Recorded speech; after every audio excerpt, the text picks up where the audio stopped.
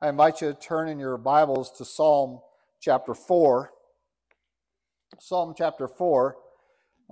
Today we are going to, I told you in Psalm 1 that we would on occasions be moving away from the Masoretic text-based translations and toward the Septuagint translations, which is the Greek of the Old Testament. And this will be one such week. I do not intend to do that on a regular basis, but as it is demanded. I know that this is the second time now in 4 Psalms, so that makes it half the time. I don't know, I can't tell you how often that will occur in weeks to come, but on this occasion, the text, I think, is the message certainly is benefited by doing so. We have a couple of things, again, we're going to address that seem to be extra textual, but they really are not. Last week, we talked about the attributions at the beginning of each psalm, and we also talked about the word translated or not translated, selah, or pause, or rest. And we're going to see that in this psalm, used in the Masoretic text twice, but in the Greek only once. And we're going to find that used regularly throughout the Psalms. But we do have a phrase that needs to be handled today. And so it's kind of a precursor to the message, but yet it does have something to do with this psalm and with all the psalms in which it is given to us. In our Masoretic text translation, which is not just the King James, New King James, it's the NIV, NASB, all of our modern translations of the Old Testament are derived out of the Masoretic text, which is preserved by a Jewish family in the around 900 to 1000 AD. And so the Septuagint is the translation, the Greek translation of the Old Testament that Jesus and the apostles used and has been widely preserved. And so there's going to be some variations, sometimes significant and sometimes not. Sometimes purposeful, I believe, by the Masoretes. The Masoretes were Jews who did not believe that Jesus was the Messiah, and therefore they manipulated some texts. We've seen that in studies in the past to avoid certain things, particularly information that is given to us in the book of Hebrews that they wanted to negate. They wanted to negate that perspective on Jesus Christ out of the Old Testament, particularly with regard to Melchizedek. And so we have seen their manipulations in other places. Whether that is formulated or purposeful in the Psalms, we can debate. I'd rather not get into that, but I do think it is valuable for us to look at how the believers in the early church and in the pre-Calvary Israel understood the Psalms. And this is reflected, I think, more strongly in the Septuagint. And so at the beginning of, at the beginning of many of the Psalms, we are going to have this statement. It's not an attribution. The attribution is not a problem. That is a Psalm of David. It is the statement and the phrase, to the chief musician. And you will find this used in a large number of Psalms, relatively speaking. It is not just once or twice. It is multiple times. And as we come to that, we will again reference that in the Septuagint, that phrase is translated very strongly and very differently than what you would think, which is more than just a translation issue. It's a what did the text actually say? The Greek Septuagint, if you have an English translation, as I'll be using predominantly this morning, it says this, for the end. Now you say that has no connection to the chief musician, for it to say for the end. Now when I say it's for the end, you might think, well, is that at the end of a service that we're supposed to use this psalm?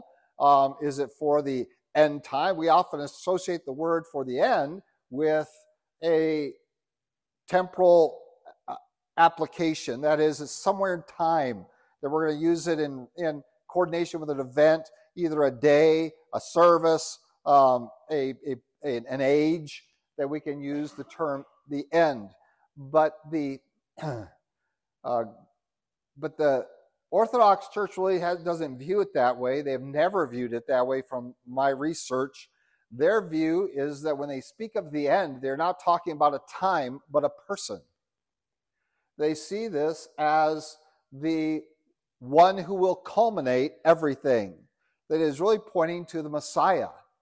That these are psalms that have within them prophetic information or theological information about the Messiah. And so they will, in their study notes, in their sermons, in their liturgy of the Orthodox Church, not just the Greek Orthodox, but the Russian Orthodox, all the Eastern Orthodox churches, even those that have been outlawed.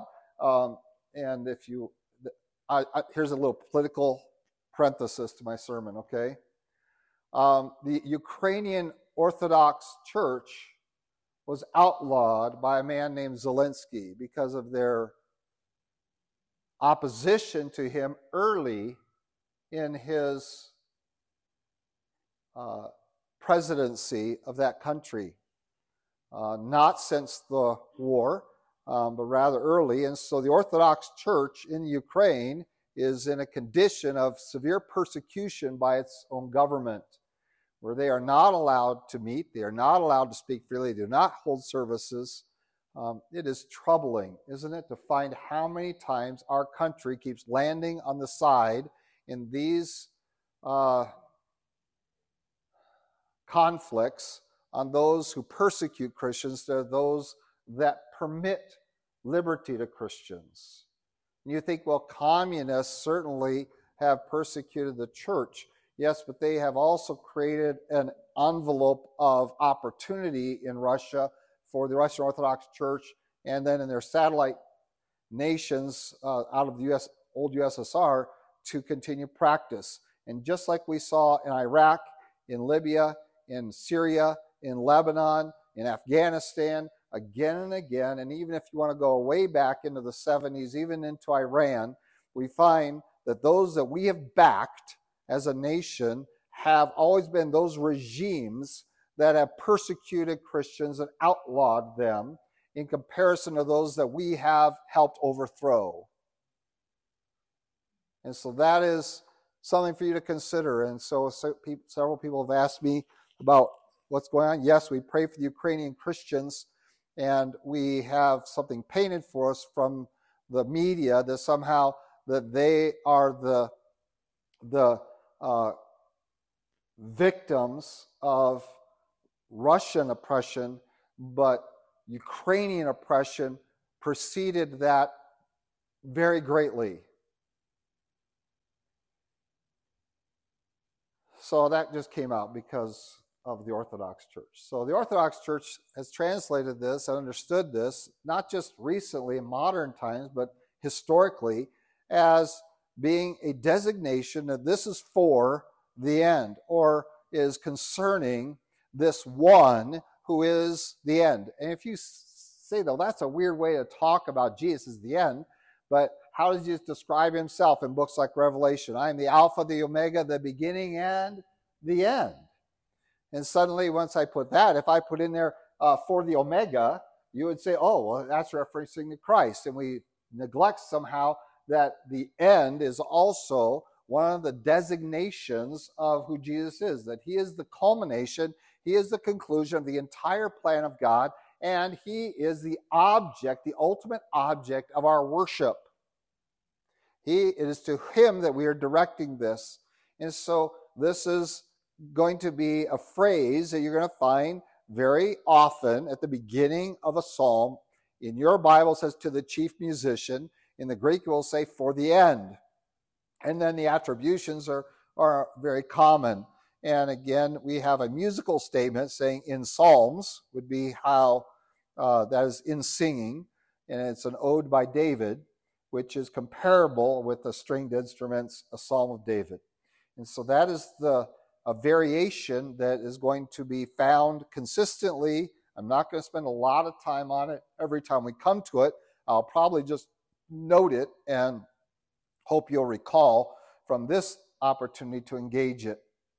And so I'm going to read it this morning out of both versions, the New King James first, and then follow it by the English translation that we have of the Septuagint. So Psalm 4, God's word says, to the chief musician with stringed instruments, a Psalm of David, hear me when I call, O God, of my righteousness. You have relieved me in my distress. Have mercy on me and hear my prayer. How long, O you sons of men, will you turn my glory to shame? How long will you love worthlessness and seek falsehood, Selah? But know that the Lord has set apart for himself him who is godly. The Lord will hear when I call to him. Be angry and do not sin. Meditate within your heart on your bed and be still, Selah. Offer the sacrifices of righteousness and put your trust in the Lord. There are many who say, who will show us any good? Lord, lift up the light of your countenance upon us. You have put gladness in my heart more than the season that their grain and wine increased. I will both lie down in peace and sleep. For you alone, O Lord, make me dwell in safety. This is what you have if you have a New King James Version before you. If you'll listen carefully, I will slow down my pace. I've had people complain a little bit about how my pace of reading out loud, so I'll slow that down because you do not have this in front of you to follow along with me necessarily. Psalm 4, God's word declares, for the end, in Psalms, an ode of by David. You heard me when I called, O God of my righteousness. You strengthened my heart when I was in distress. Have mercy on me and hear my prayer. How long, O you sons of men, will you be slow of heart? Why do you love vain things and seek after lies? Know that the Lord made his Holy One wondrous. The Lord will hear me when I cry to him. Be angry and do not sin. Have remorse upon your beds for what you say in your hearts. Pause. Offer the sacrifice of righteousness and hope in the Lord. There are many who say, who will show us good things? O Lord, the light of your face was stamped upon us. You put gladness in my heart. From their season of wheat, wine, and oil, they were multiplied. I will both sleep and rest in peace. For you alone, O Lord, cause me to dwell in hope.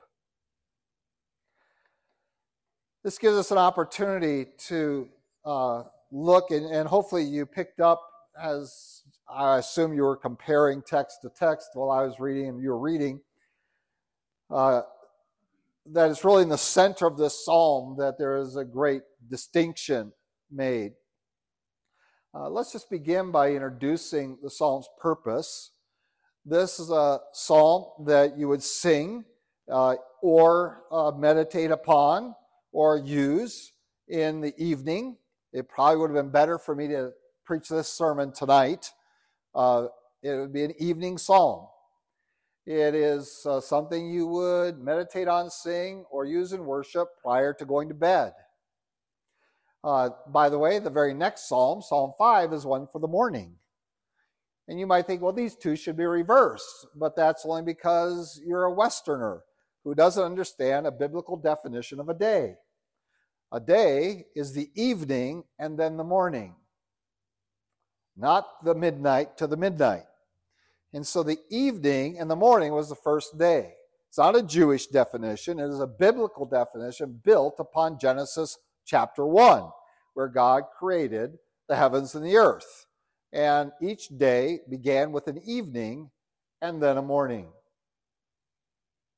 And so we come to this and we say, well, here is the beginning of my day. And whether I sing this or celebrate this at sundown, at the beginning of the day, which is the evening, or throughout that time, certainly between sundown and my going to my bedroom chambers, somewhere in that time, I will employ this in my worship.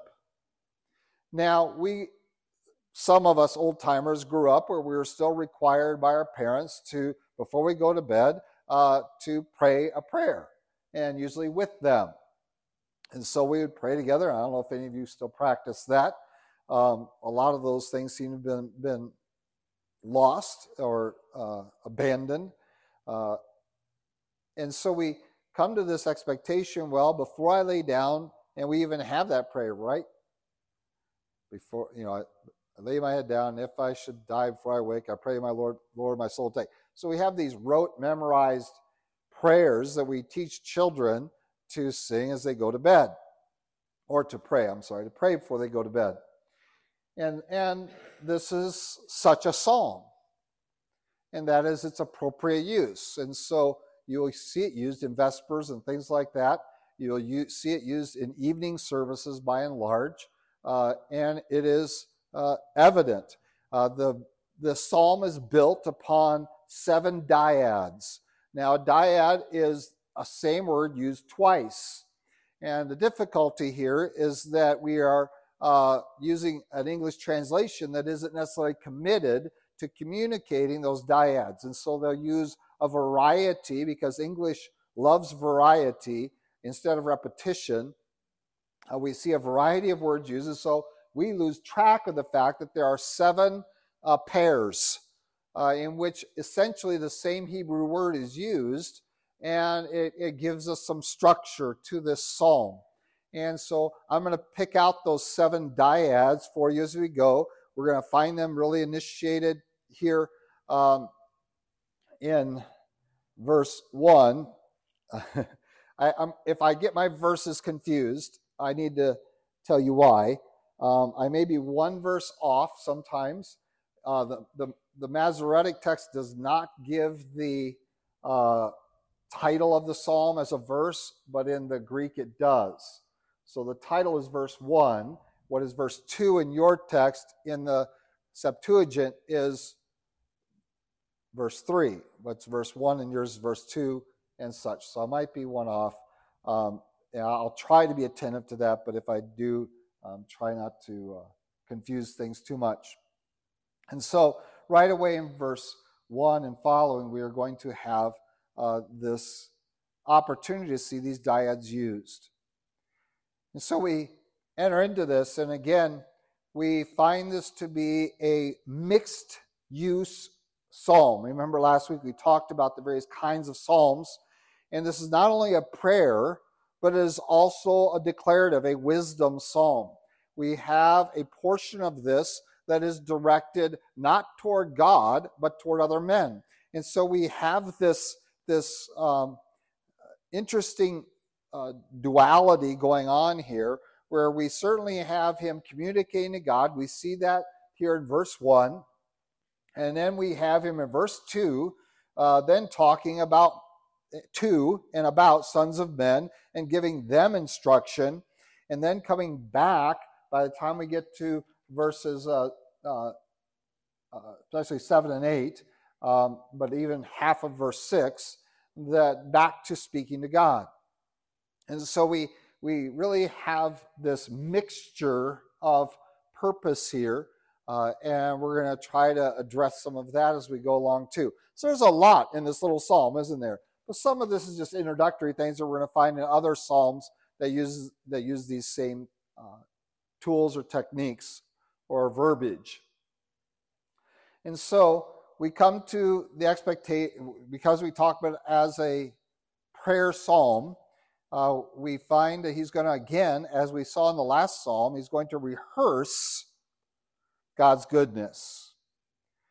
And that is lost a little bit in the Masoretic text, but in the Septuagint, you heard me when I called, O God of my righteousness. You strengthened my heart when I was in distress.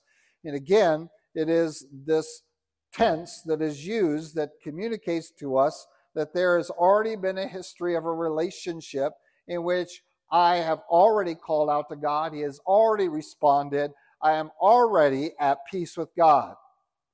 He has already addressed my concerns. My heart has already been strengthened. I have already called out to him. And this is one of the first dyad, is I have called. And that is there in verse 1. And it is repeated again in... I'm just going to mess this up. I'm going to have a hard time setting these. I'm just going to stick to this. You'll have to find it yourself. I have all my notes in my Septuagint here. In verse 4, where it says, which I think would be in your verse 3, it says, Lord will hear me when I cry to him. I think in yours it would be when I call to him at the end of verse 3. There it is. And so we have this first dyad, the first theme, if you will. I am crying out to God. I have done that in the past, and you have responded. You have already heard me. You have already satiated my request. You have already strengthened my heart. I was in distress, and I called to you then, and I call to you now. I have taken what I have seen you at work in my life. When I was in distress then, I called out to you, you responded. You are not a God that's difficult to get a hold of. You are not hiding from us. If there is any break in our relationship, it is not on your part, it is on ours because of our sin. And so, based on the history of the fact that I cried out to you in the past, when I was in trouble, you heard me then, whether that is earlier in the day, whether it's earlier in the week, the month, the year, or your life, we can rehearse the fact that God is readily available. He has in the past responded, and now we come down and it says, now I'm going to cry out to you in the future, and even now as I sing this psalm. And so at the end of verse 3, you have that designation, say, the Lord will hear when I call to him. And again, in the very, very similar, the Lord will hear when I cry to him. And so in the instructional portion that is directed towards men, he says he is rehearsing to them that when I cry out to the Lord, he's responsive. Who responds to you? Do your idols respond to you? Do the vain things that you seek after respond to you? The Lord will hear my prayer. When I call out to him, he responds. What about the things you search after? Why the lies that you follow, the vanities that you give yourself over to, the shame that you, I think the worthlessness is the term used in the New King James Version, that you go after all these things and none of them respond to you. This is very similar to the concept introduced in the prophets that you set up these things that have mouths but do not speak, they have eyes but do not see, they have ears but do not hear, because they're out of stone and wood and gold, metal. And they're vain, they're worthless. You pray to them, what are they going to do for you? Nothing. But the Lord will hear when I cry out to him. And so that first dyad is that I have called, and the second dyad that we want to talk about is that we have been heard. In verse 1 is that, have mercy on me and hear my prayer. And then again in verse 3, the Lord will hear when I call to him. And we have this expectation. He has heard in the past, he has responded in the past, And if I cry out to him, he will hear. And this is the statement of confidence. We are driving towards the end of this verse where we can go to bed and have a great night's sleep. That's where we're trying to get to. This is a nighttime prayer, a nighttime song to kind of resolve all the issues of the day, all the stresses that occurred that you should have been giving to God all along the way and crying out to him if necessary, and it's always necessary, it's always beneficial to cry out to him and seek his intervention, that should be the norm throughout the day. And at the end of the day, you can rehearse, well, God has strengthened me. He enabled me through this day. He heard my prayer, and he will hear this prayer. And much as we saw in last week, we see this responsiveness. I know this from the past, and now it is going to transform my thinking today and into the future, that I will trust in the Lord. I will put my faith there. I will seek him out because it is effectual. He hears me. He responds. And so our crying out isn't useless. And so this word, cry out, call out, and its responsive word, these first two dyads that we want to talk about, are, again, used in conjunction with one another. We cry, and God hears. And that's very different than the rest of the world. The Hindus go out there and they pick a nice smooth rock and they paint on it and they put it on a little thing and they build a little house over it. I've seen them scattered all over the countryside, and they go and pray to it. Think about that. They're praying to a rock that couldn't even house itself, that I had to decorate, and thinking that somehow that will meet their needs. Oh no, they cannot answer. It's just a rock. Call it a god all you want, but it's just a rock. And so we come to these first two dyads and we find a confidence, and this is one of the sources of our peace, that our Lord does hear our cries. When we call out, he will hear us. He has heard us. And so we should continue to cry out to him, and we should communicate that to others. We should be able to share with others that God answers our prayer, that he is active, involved, that he cares, he loves, he participates in our lives. But he waits for the invitation. Don't complain that God isn't doing enough in your life if you don't invite him to do anything, because you never call out to him.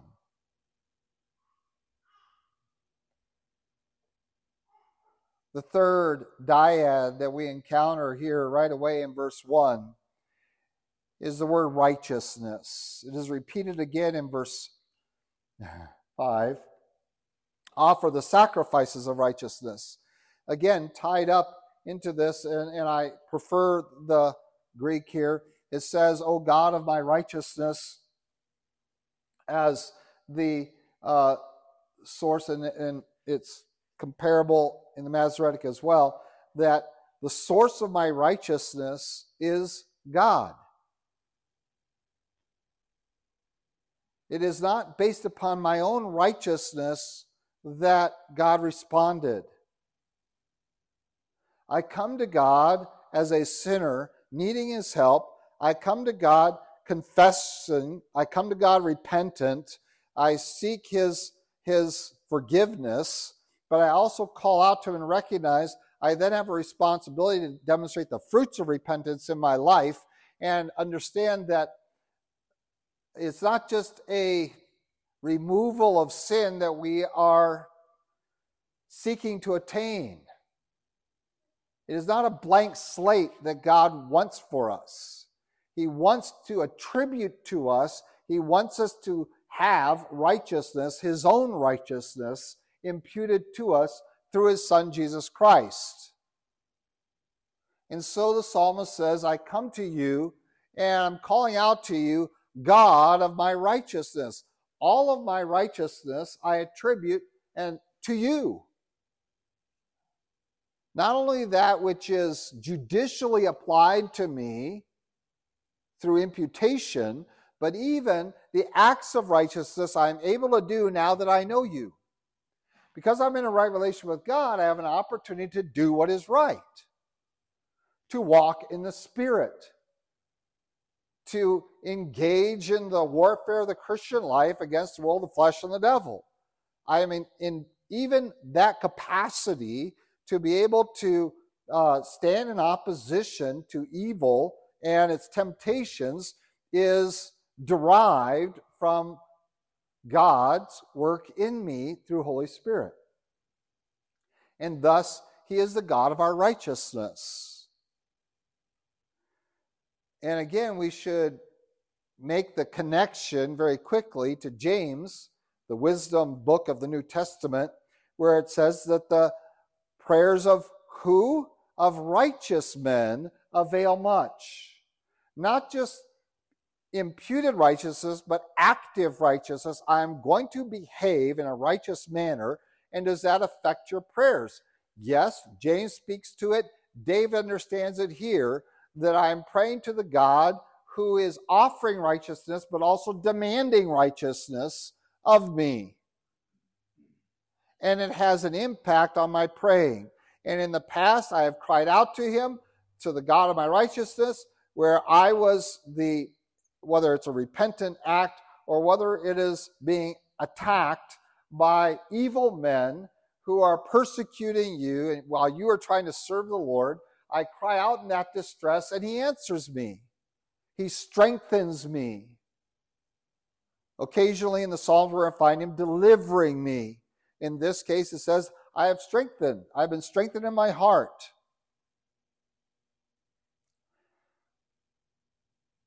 But that is not the end. Because the psalmist is still praying. I am asking for mercy still. And so I've been delivered in the past, and whether I am confronting something in the nighttime or not, I am still seeking out God's mercy. I am asking for that. That is what I am still pursuing, His mercy. And mercy, again, is that I am seeking to be saved from the judgment I deserve. Which tells us the psalmist isn't banking his prayers on being a nice guy. I'm not banking it on my own righteousness. That's a pharisaical approach to righteousness and prayer. That, and you can see it, right? I give this much, I go here, and we make this deal with God. See, I've already done all this, as though somehow now God owes something to us, and we forget somehow that we are way, way, way over here on the scale of being the debtor to God.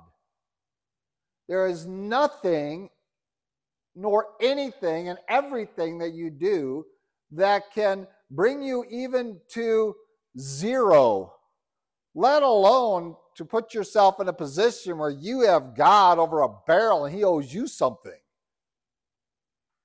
And so David comes to him and says, you're the God of my righteousness, and because it is all from you and to your glory, I continue to seek your mercy, knowing who I am and the sin that is in my heart and mind and the tendencies of my life, that I'm going to have to keep seeking out your mercy. He is not coming to God built upon self-righteousness. He is crying out to the Lord, seeking mercy. That I want to have peace, and peace requires that I not be under the thumb of God's wrath.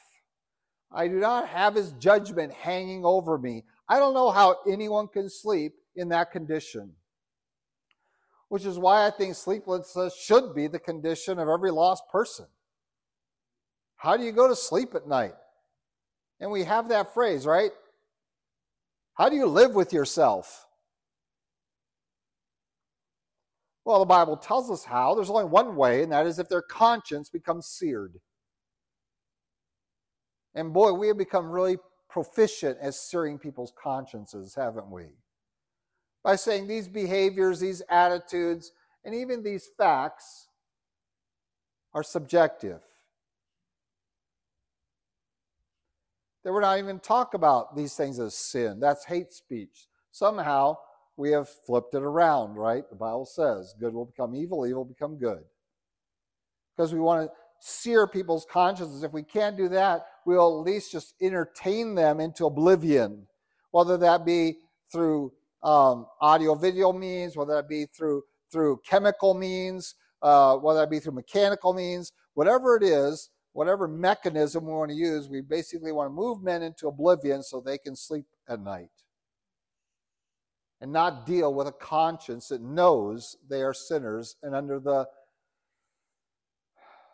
pending wrath of God's judgment.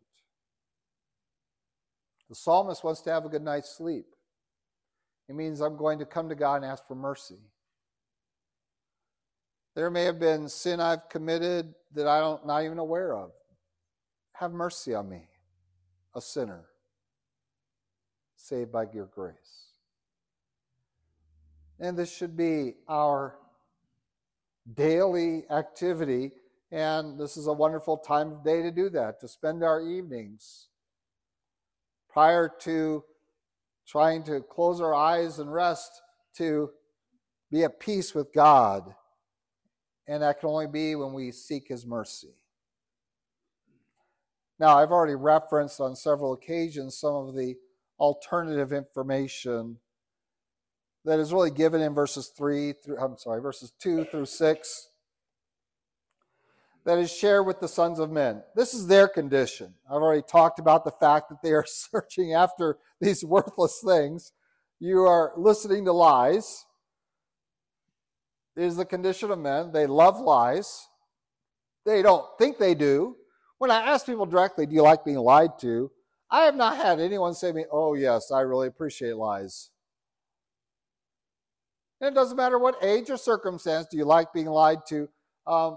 They really say no because they don't realize that they love lies. They love flattery. Flattery is somebody telling you how wonderful you are when you know you're not that wonderful. Don't you all love that? That's called lies. You love lies. We love lies if they affirm us that we're okay. Right? That it's okay to be you, even if you are a serial murderer, I guess. Even if you don't know whether you're a man or a woman, it's okay to be you. We love those lies. It's not okay. It's not scientific. There's no basis in fact. It's a disease. It's a mental illness. But we love lies. We love preachers who lie to us. Oh yes, we do. We enrich them. Millions and millions follow them, buy their books to hear their lies. That God wants you to be wealthy, healthy. He wants you to have all your dreams fulfilled. He wants you, and we just line up for those lies, don't we? We throw our wallets on the stage, say, oh, thank you for those lies. This is the condition of men that brings false peace, that brings the illusion of rest. And so this contention by the psalmist that we have to be different. If we're going to seek the Lord in truth, then we have to recognize that the natural man loves lies. We love wasted things. And there should be an alternative. And we have the gospel introduced here in verse 3.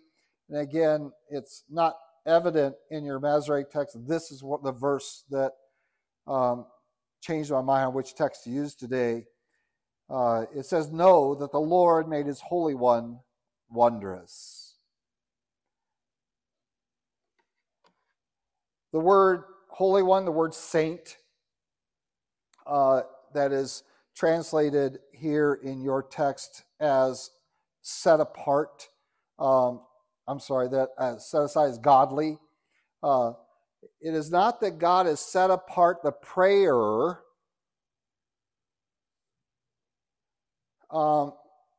because he's godly, and that's kind of the feeling that you get.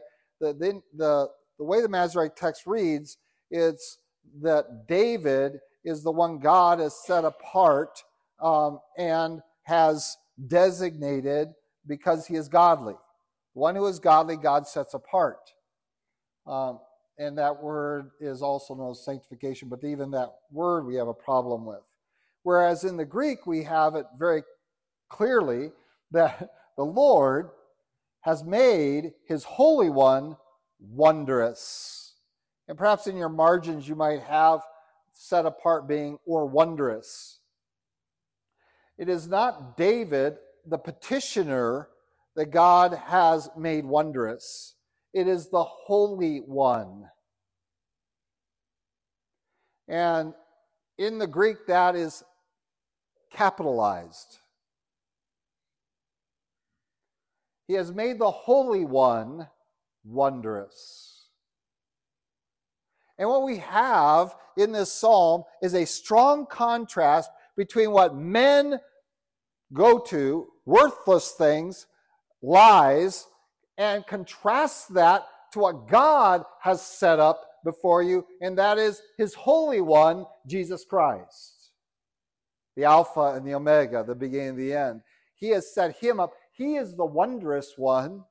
He is the one that you should value. He is the one you should pursue. He is the one that you should glory in. He is the one that you should spend everything to acquire. Oh, the Christian life is a costly thing because that which we pursue is of so much greater value than anything on the earth. Why pursue these things only lead us to shame, to worthlessness, to lies? Why are we so slow of heart, is what the Septuagint says, when we should know that the Lord has made wondrous his Holy One. And it is based upon that the psalmist prays his prayer for God's mercy. The Lord will hear me when I call to him because he has set up his Holy One as wondrous. That through Jesus Christ I now have a mediator. Wow.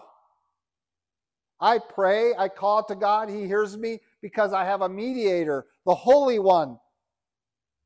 Not my holiness, the Holy One that God has made wondrous. How does God make the Holy One, the Messiah, wondrous? Well, he's done that through the resurrection, hasn't he? And through the ascension and the exaltation. Philippians 2 says that Jesus humbled himself, became a servant, and God hath highly exalted him.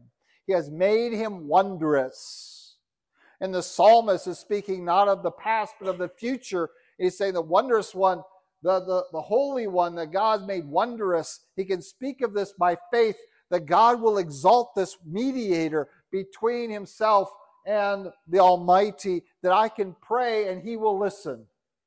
Because I have a go-between, the wondrous one, the Holy One of God. And this is set in contrast to what the world has, which is pathetic. So then we are still in the condition of addressing these sons of men. And we come to verse 4.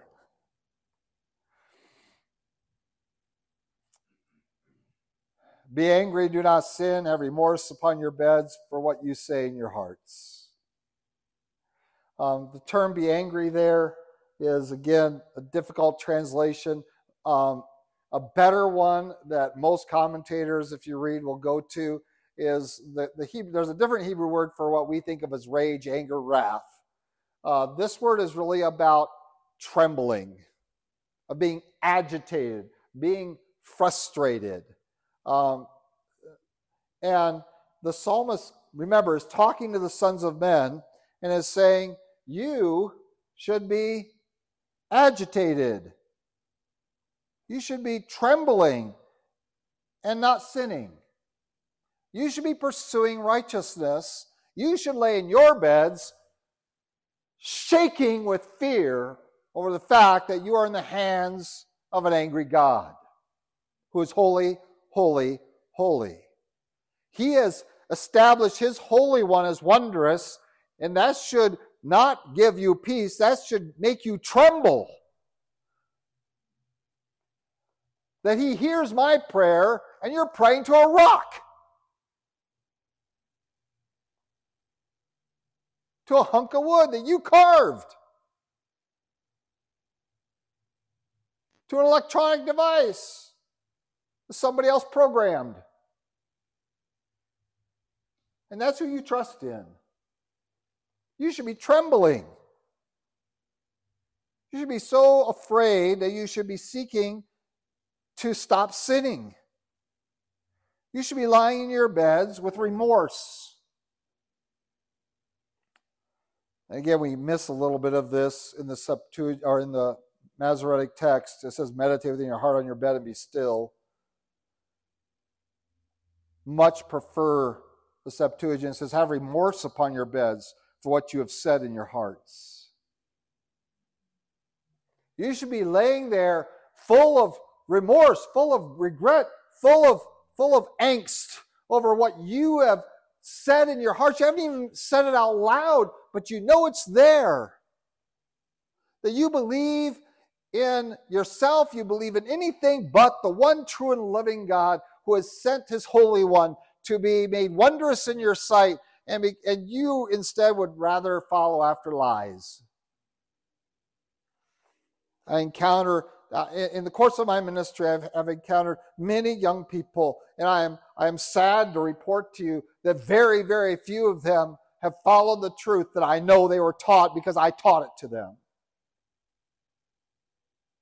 And I don't want them lying in bed, peacefully sleeping. I want them to be lying there trembling because they know the truth and they would prefer the lies of this world and the entertainment of this world.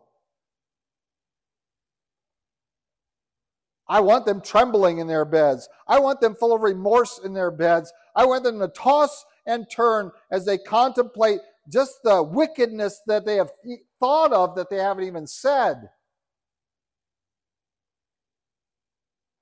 For the Bible says that what you say in your hearts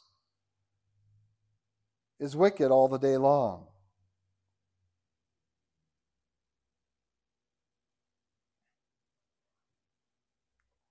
And here in the text, Greek text, we are called to pause. We have now put forward the contrast. Here's the world, and here's how their nighty-night time should be. This is what it's like for them. They got to take drugs to fall asleep. And whether that drug is over the counter like alcohol, or whether that's something stronger, barbiturates, or whatever, they have to take these drugs, or whether it's entertainment, they have to take drugs to sleep. They have to meditate on lies. They have to be convinced that the worthless things they're pursuing are somehow not worthless. They should be trembling because they're under the wrathful judgment of God. They should be remorseful over the not only the actions of sin that they won't turn away and stop doing, but even the imaginations of their heart that are continually towards sin. And let's just stop there and let that set for a little while. Let's pause. Take a deep breath. There's the contrast. The Christian gets righteousness from God, calls out to him, and God hears him and strengthens him.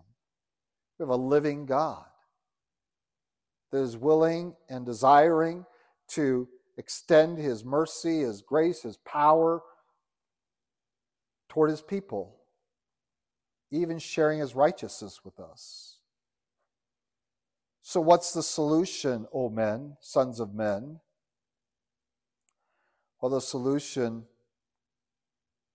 and by the way, you already know one of the dyads I didn't refer to, and that was in verse 4, where it talks about being your bed. And we're going to revisit that in verse 9, right? So we have this idea of here's their bed, here's my bed. See the contrast? We have what's going on in their hearts in verse 4. What's going on in your heart in the bed of the lost man, of the man who is believing lies, versus what's going on in the heart in verse 7 of the one who trusts in the Lord. And there's our dyad, I think, number 5. And again, we are confronted with, what do we do? Well, he tells them. Kind of an interesting psalm, isn't it? It's kind of like you're going to bed with a buddy who doesn't know Christ. And you're singing this psalm out loud. So he knows why you're going to sleep like a baby and why he's going to toss and turn. It's an evangelism psalm. Talks about Christ. So here's the solution. Verse 6, offer the sacrifice of righteousness and hope in the Lord. And again, the invitation is there that you come before God, and the first righteous sacrifice we have is of ourselves, that we surrender to Christ our will, that we make him our Lord, and that we put our trust, our hope in him. And again, this word hope is another one of our dyads that we have before us, and it's going to repeat it in verse 9. And it says, I will dwell in hope. We live in that condition, and now we implore these others, hope in the Lord. I am not hoping, my prayer is not hoping in wishfulness. It's not hoping in emptiness. I'm not sitting there in an orphanage saying, tomorrow, tomorrow. And that's what we have a concept that's hope. That's from Annie, in case you missed that connection. I'm not trusting in tomorrow. I'm trusting in God, the one who responds, the one who listens, the one who has sent his Son, the Holy One, and made him wondrous in our sight. This is who I'm hoping in, and I implore you to hope in him.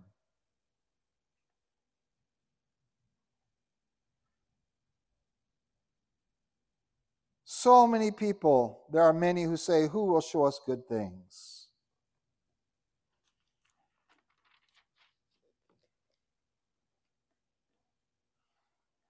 In your text, who will show us any good?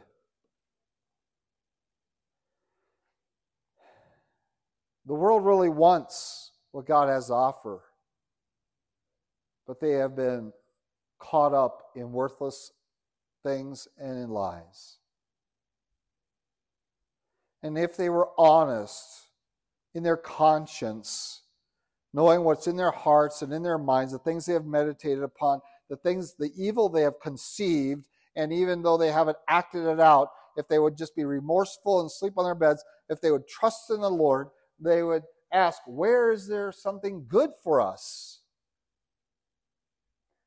Well, there's only one place where they're going to find something good. And it's not by hanging out with you. Have you ever had those individuals and friends that were worldly? They weren't believers, but they came into contact with you either at work, at school, the neighborhood, whatever. They wanted to hang out with you because you were different. And they just liked being around you. Any of you guys have friends like that in your history? I've had a few of them. And it's like, just hanging out with me is not going to help you. Unless you understand what defines me. And so they want something good. They want it. They want what you have. And the Bible says, be ready to what? To give the reason for the hope that is in you with fear and trembling. Be ready to answer that question when they come to you and say, what do you have that I'm missing? And it might not be those words that they exactly use, but they might say, well, I like being around you. I just feel better when I'm with you. And it's like, well, it's not really me. I am not the source of the goodness that you seek. And that's what they're seeking. They're asking this question: where can I find something good?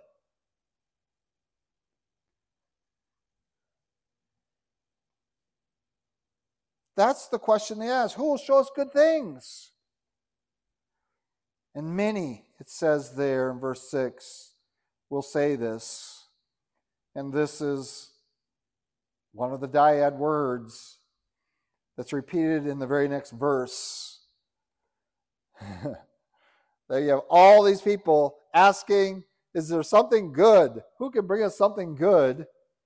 And we're over here with multiplied good being done in our life. Not by our own righteousness, but by the work of God in us. Because we hope in the Lord. And so you'll see it there.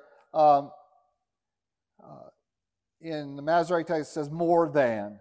And that's actually the same Hebrew word as many. This multipliedness. There's a multitude of people asking, who can give us something good? Who will show us good things?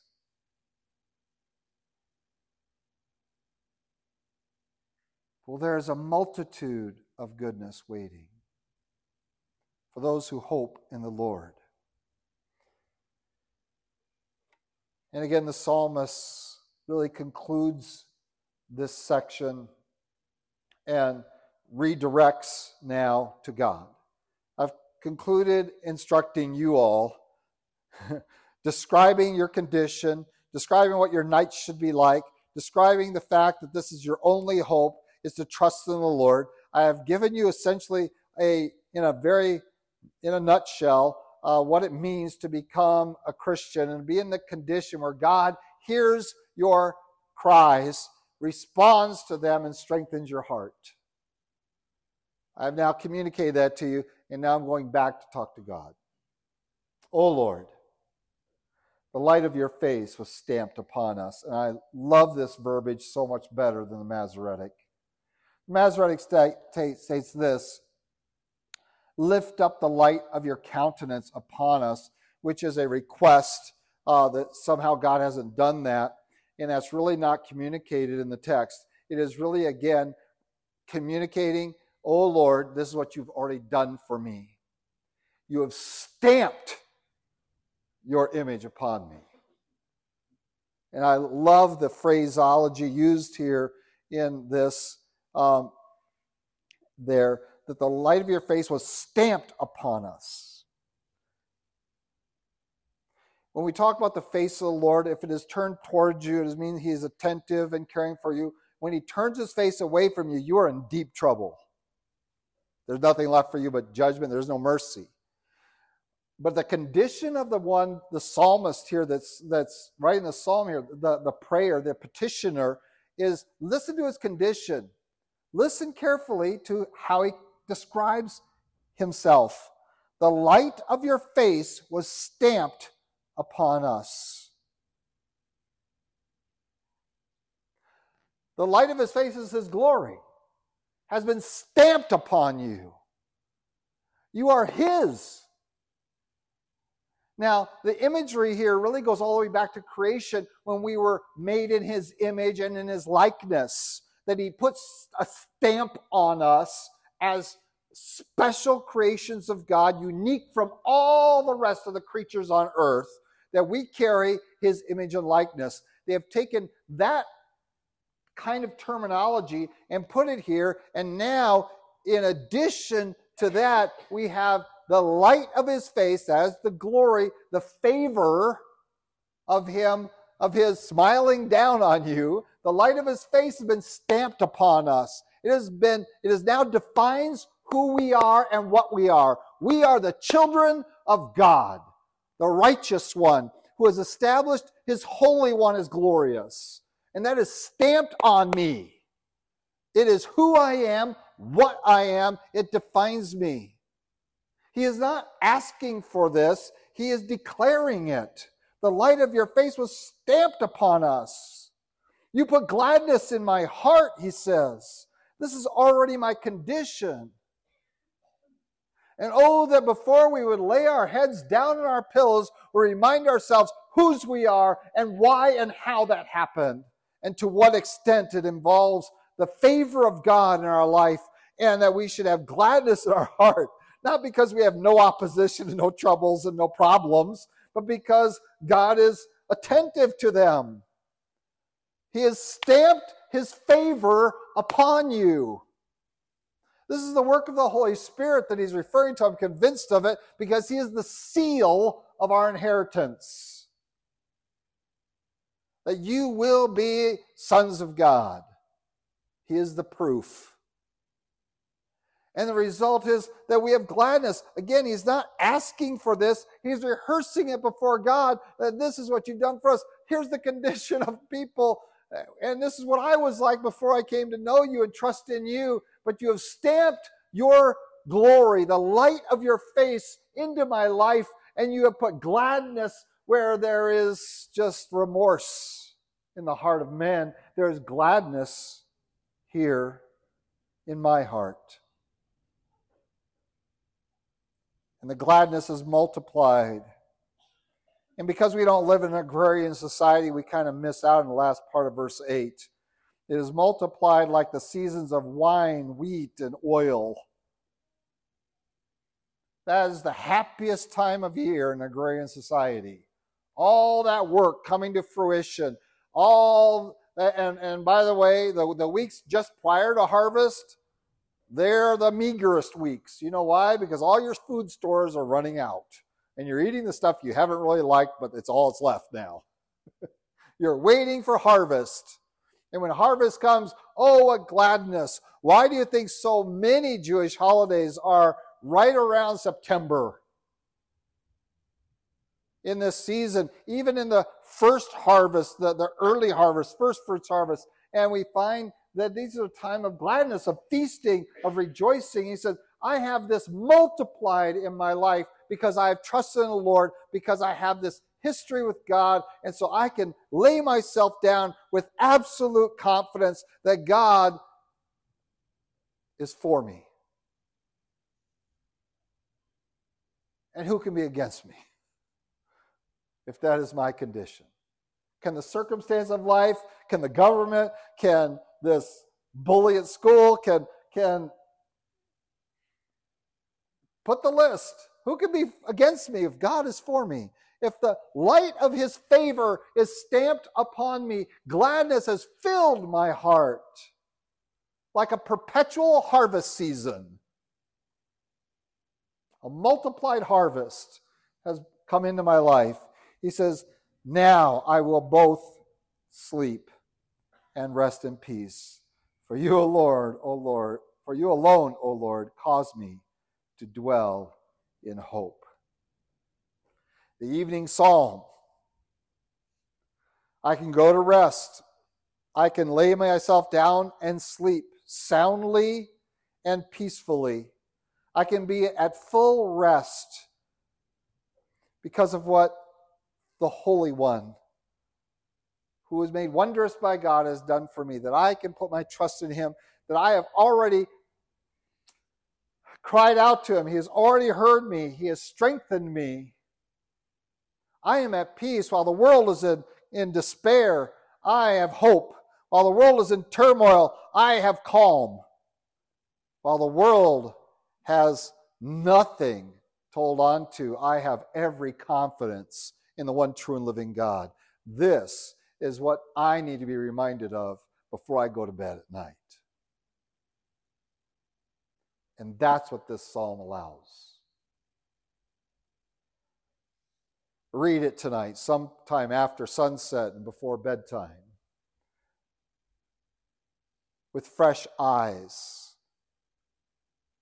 Maybe you can look it up on their computer and get an English translation of the Septuagint so you can remember that the foundation of all of that is the Holy One, the Alpha and the Omega, the beginning and the end.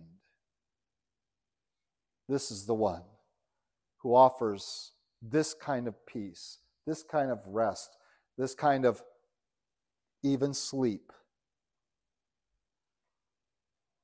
for his own. That he stamps his favor upon us and defines us by that. The last word, hope, there in this psalm is lost in your Masoretic. It says, you alone, O Lord, make me dwell in safety. Word hope has so much more depth and breadth to it than safety. Several commentators talk about that this Hebrew word not only talks about a hope for today and for the morning, which we're going to be studying next week in the next psalm. What are we going to sing in the morning now? If this is what I'm singing at night, what am I going to do in the morning after a good night's rest? But it not only has that, but it has an eschatological tone to it. That my hope isn't just for tomorrow or the night's rest, but my hope is for my forever future. I have a confident hope in the Lord for my eternity. And that puts all the rest of this into perspective, that it cannot steal that away. For my hope is in the Lord. My trust is there in the Holy One that God has made wondrous. And so I will continue to seek his mercy,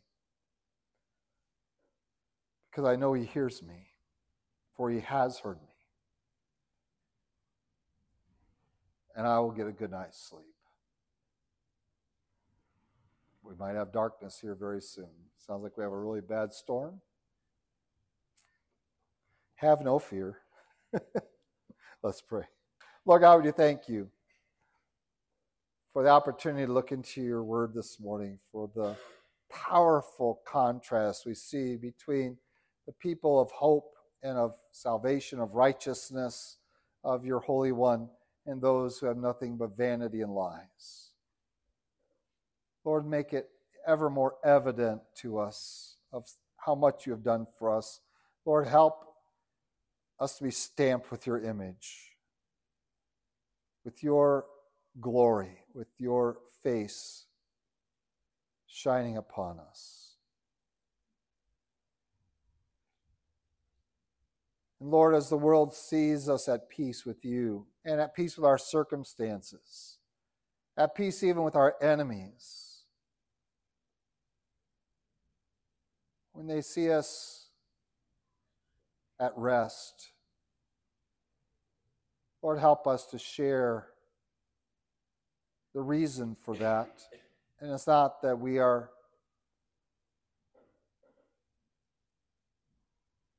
following after anything in ourselves or our circumstances, but that we are rest because we have followed after you.